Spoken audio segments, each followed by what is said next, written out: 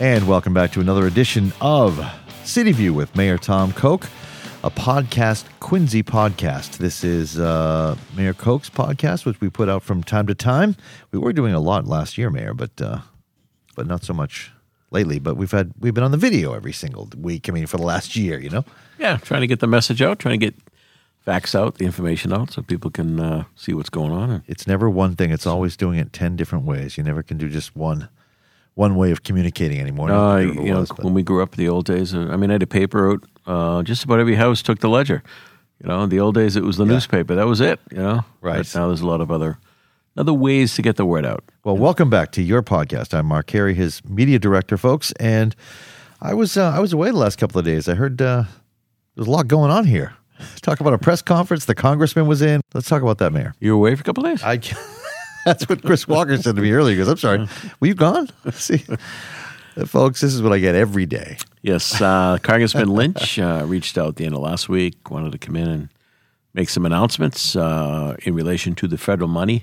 As you may recall, he announced a few weeks back, maybe 3 or 4 weeks ago, maybe longer, I don't know. For a while there, this last year was like, it was dragging, but the last 6-8 weeks are just flying by. I know. So I may be confusing the time a little bit, but it was about a month ago, I guess. And he announced the $46 million infusion of ARP monies from the federal government in relation to all of the recovery going across the country with the pandemic. So yesterday, he was in town to announce a $10.6 million grant to Quincy College from the federal money. There's a number of colleges around the state. UMass Boston, a number of them are getting these infusions of dollars from the federal government to help offset some of the challenges that they have had. So, no, it was great at the press conference, I should say, and it was the Congressman Lynch's press conference. He came in town to make this announcement. Council President Neil Yang was with us. Finance Chair Dave McCarthy was with us. The councilor from Ward 1, and Taki Chan, State Representative, was with us. And a number of faculty, staff members at Quincy College, and folks of interest. So it was, first of all, I thank the congressman for his continued, he's a true partner. He's a champion for his district. So I appreciate, however you feel about how the federal government is dealing with these issues and spending money, obviously we're going to fight for our fair share of things. And I have a true partner in that in Steve Lynch. The congressman's been amazing on these issues. So we don't always see eye to eye and everything, but he's been really terrific right through the whole pandemic. As you know, he's been in here checking in. He calls on a regular basis. What's happening? What do you need? How can I help? That kind of a thing. He's sincere. He's real, and he's here quite a bit. So let me first thank him. So half of that college money is directed toward financial aid, toward students. The other half goes directly to the college. So what I did yesterday was announce that we would ask the Board of Governors to use the other half, not the financial aid piece, but the other half toward the purchase of the Monroe Building, which is the building next to City Hall, across from where the college is now at President's Place. And then we would use a portion of the ARP money, the $46 million, also to the purchase of this building. Now, as you know, Mark, I put an appropriation before the City Council, and then we withdrew that request. There were questions and concerns and issues that we were working our way through. But as the guidelines became clearer from the Department of Treasury, from the federal government, because when the $46 million was announced, the only thing that was definite was you could use it to backfill lost revenue. After that, there was going to be guidance coming. Right. And every week something else kind of come out. The two clear things that happened out of the box was you can use it for revenue shortfalls, and a good example of that is our hotel taxes way off because of the pandemic. You can't use it to lower taxes or offset your taxes. So those were the two things out of the box that were clear. So after that, it was, okay, let's see what the guidance says. So further guidance shows you can use it for rebuilding water and sewer lines, for example. You can use it in tourism. You can use it for education.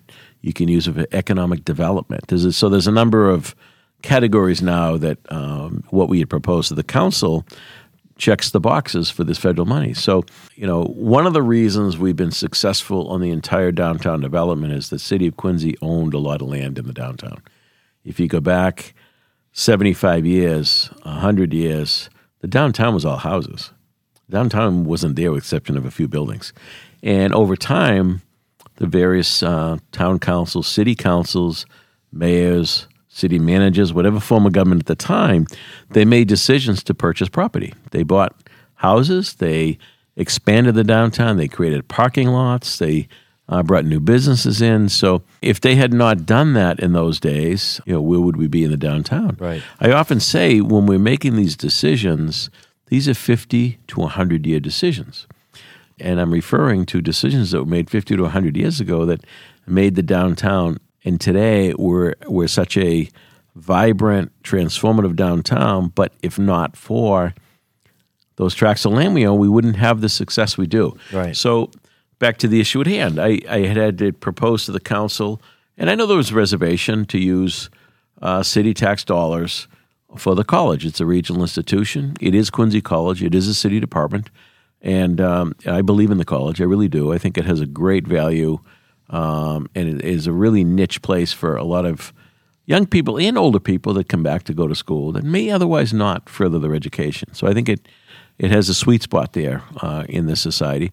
I also think in these times that we're living in, that the stat speaks for themselves. There's 47% people of color that go to that college. There's 2/3 of the students are on financial aid at that college. So clearly, it's a true community college, but it's really morphed and evolved into something more than that. An economic impact in the downtown and Quincy overall. Absolutely. I mean, we had a study done, and I know it was dismissed by a couple of people, but Dr. Goodman is a well-known economist out of UMass Dartmouth. Then I think he's taken on a different position now, very well respected in the industry. But he talked about it being I think it's a $50 million economic value to that college in so many ways. And in addition to that, though, and we could talk about that in great detail and lay that out, and we will in the coming days and the coming weeks and months as we continue to pursue this endeavor. But the college also brings vitality and vibrancy to downtown that many, many communities would love to have a college in the downtown to add to that vitality, as I say. So at any rate, we did make the announcement the other day, and I know I've talked to a number of councils. They're very comfortable with it because we're using federal dollars that are allowed under that program. And as the guidance came out, the mayors are allowed to spend the money. It's discretionary funding. I don't need to go what the normal routine would be of going to the city council to get permission because it's not city taxpayer money. It's federal money that's derived through other federal taxes, but the city council has no role in overseeing those. So federal government and the guidance suggests that cities can spend it without the normal appropriation process. So I think those further guidance allowed us to continue to proceed. Here's the thing, right? I know I've talked a lot about the college and the importance of the college, and I believe that the college needs a permanent home to truly succeed in the long term.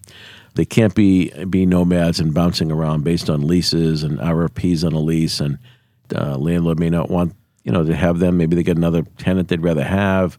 Where do you find 100,000 square feet near the MBTA station? So the city is getting built out. That's number one. Number two is the Quincy Center Station. We're working on a master plan with the MBTA with developers on what's going to happen around it, over it, above it. As we've seen in the North Quincy development on the North Quincy T station, the MBTA is getting very aggressive to put the land around the stations to use. We have I know that some people think, there may be too much development, but the reality is the Boston region, we're part of that region, there's a great shortage of housing units.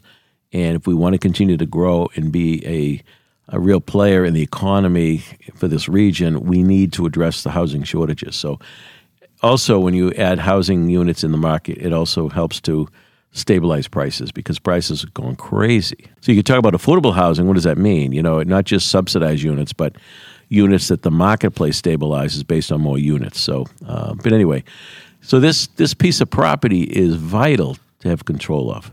So over the next year, we'll be able to come up with a master plan for the entire site, which shall include, in my opinion, a Quincy College facility of some sort.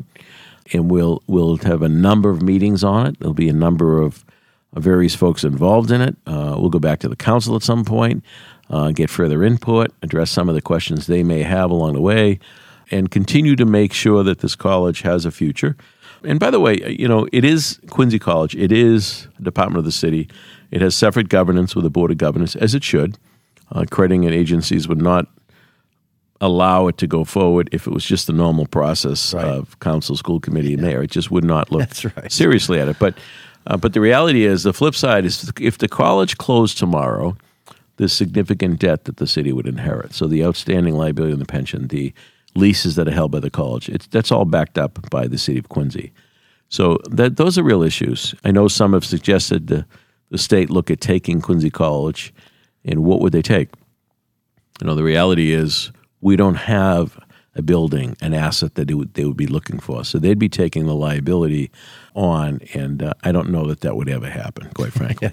And some would argue, and I know Speaker Mariano spoke a little bit about this, that Quincy College actually in better shape than many of the other community colleges around the state. So I don't see that as an option. I think that we can continue to grow the college, continue to work with workforce development, continue to work with local corporate citizens to train, come up with programs, much like the biotech program that's over there, to train young people, whatever the age of the person is, so they can come out with something and go right into a job. There's certain specific training that certain businesses are looking for. The college can adjust to those things very easily. So anyway, I thank the congressman again for his work, his incredible work, actually, on behalf of the district that he represents, but more specifically to the city of Quincy. So now we'll move forward on purchasing the property, we'll secure it, and then we'll do a very well-planned master plan.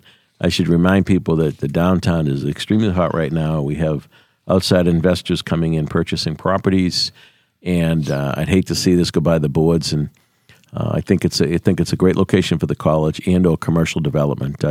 I don't know that I'd want to see residential on that site, and that could happen very easily if we don't tie this site up. So I think we're going the right direction with it all. And like you've said, this is a long process, and this is just the beginning. And there's lots of opportunities for discussions and debates on how this will all work and be played out. And that's why I like this format of podcasting, so you can kind of lay it out and talk it through all the way through, and let the folks out there share this, folks, if you're listening to this from Facebook or whatever, because there's a lot of people that make a pastime or career even out of disagreeing with you. So I think this is a good thing to share with folks, that kind of you can really explain what's happening. And always call the mayor's office at 617-376-1990 if you want to ask questions in lieu of a Facebook post. But you're welcome to do that too. Oh, anyway. Anytime.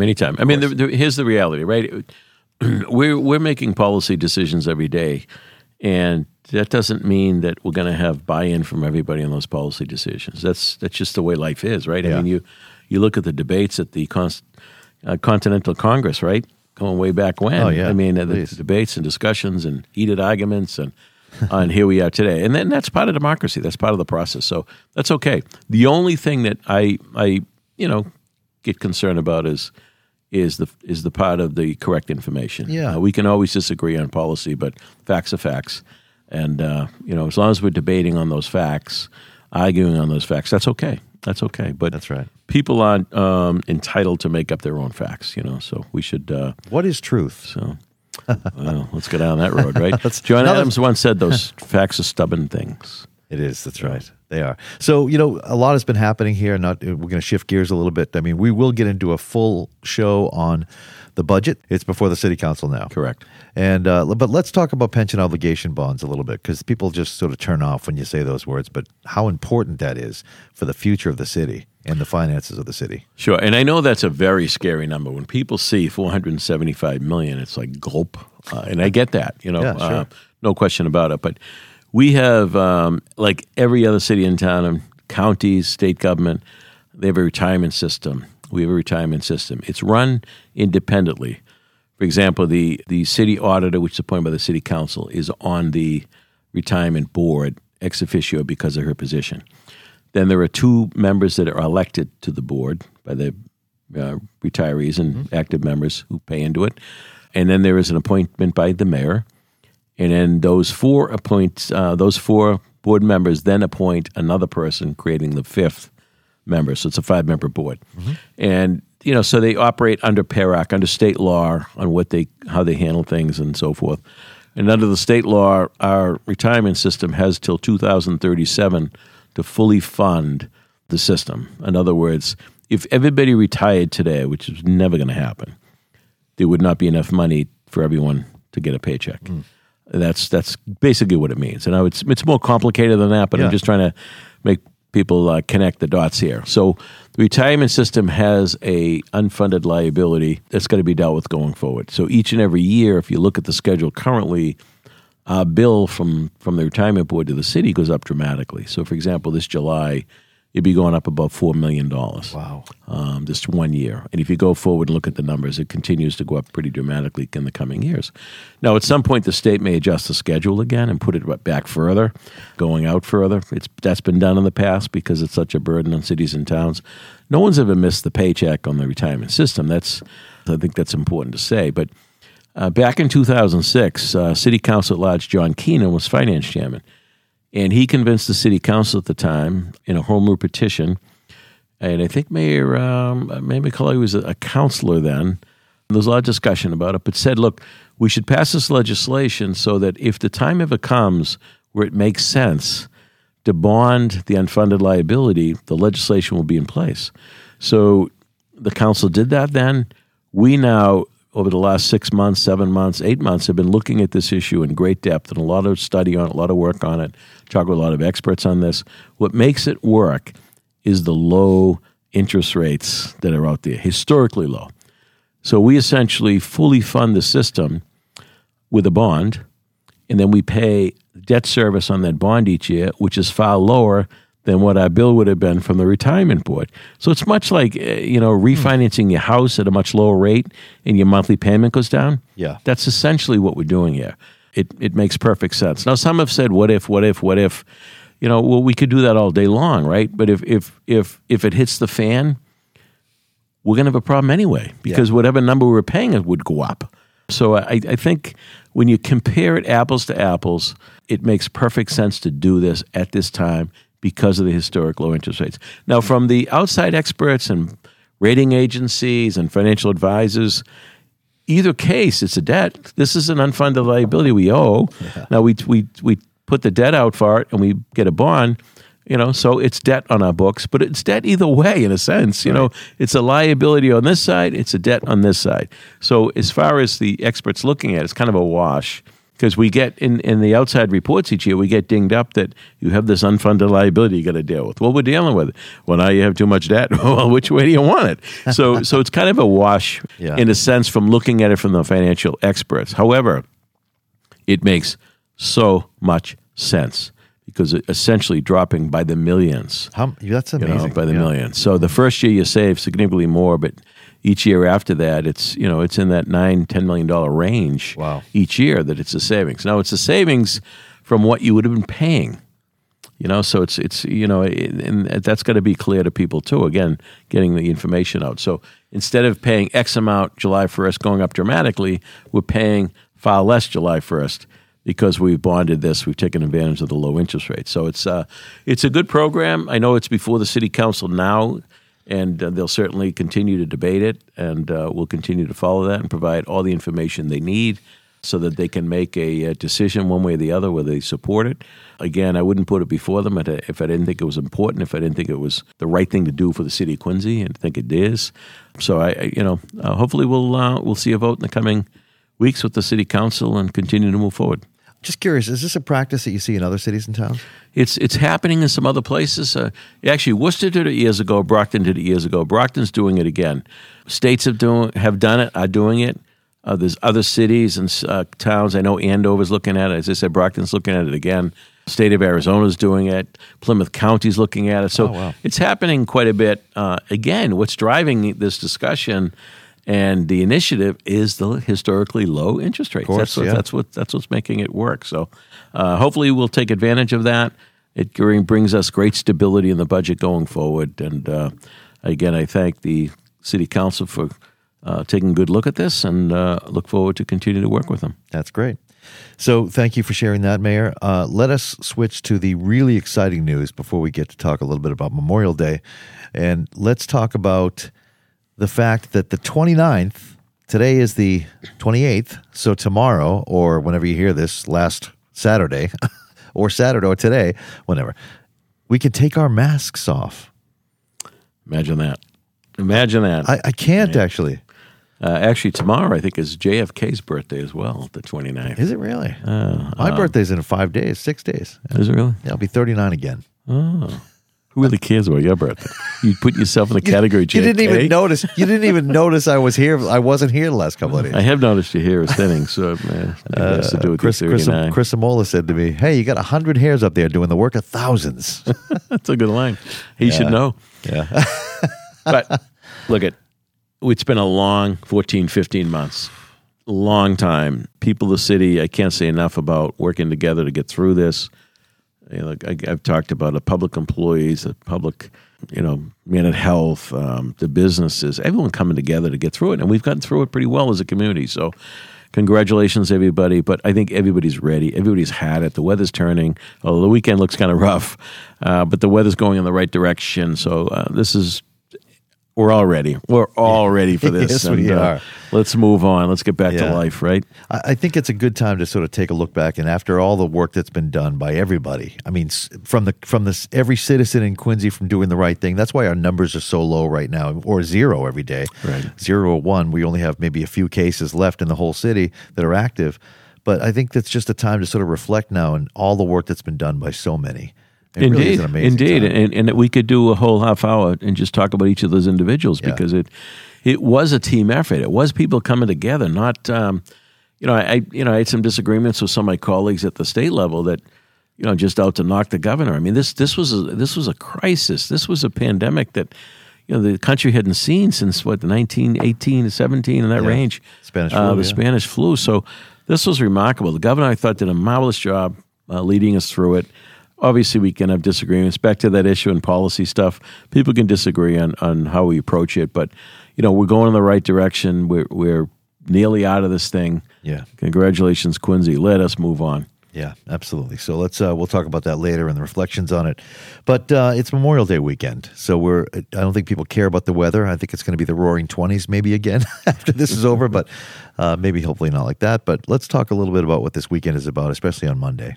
Well, certainly we'll be at Mount Wollaston Sunday, yes. I think 10:30 at the podium there, which is the backdrop of that is the World War II Memorial, but all around it are a number of monuments to all of the various wars and conflicts that this country has dealt with. And, there's no Revolutionary War veterans there. They would, if there's some of those, it would be in the Hancock, because I know we had a lot of men that served in the Revolutionary War back at that time. However, we'll be there Sunday to honor those that have gone before us. I mean, this really started with Abraham Lincoln after the Civil War, recognizing the contributions. Remember those men that died in battle to keep the Union, to preserve the Union, and at that time to try to put an end to slavery. So that's how it started, but we've had a number of wars and conflicts since. Mm-hmm. And I know that, I've got an uncle. He was a Korean War veteran up at Mount Wollaston who died essentially from wounds from the war. And my brother Joe is a Vietnam-era veteran. He's at Mount Wollaston. And I know Memorial Day has become a day for families to remember their loved ones that have gone before them. Mm. It clearly is a day specific to those that died in preserving this country, defending this country, preserving the peace, I should say. But it certainly has gone beyond that. There's people that, they say that 85% of visitation to loved ones in cemeteries happens within a week of Memorial Day. Wow. So that's pretty remarkable. So cemeteries are pretty busy this time of year with people going in and planting and so forth. So Monday we'll be doing it. There's no parade this year because when this was booked, it was iffy still on the back to the numbers. But so we'll be there. And I know there's programs all across the state. The schools usually do some things too that we'll probably get back into the swing of it next year. But certainly Sunday we'll be putting that flag up to full staff at Mount Wollaston and remembering all those that really made this country, defended this country, as well as our own loved ones who have gone before us. Thank you, Mayor. Another podcast in the books, and we have a lot to talk about coming in the future, in the coming weeks. So we'll be back doing the podcast, doing more videos.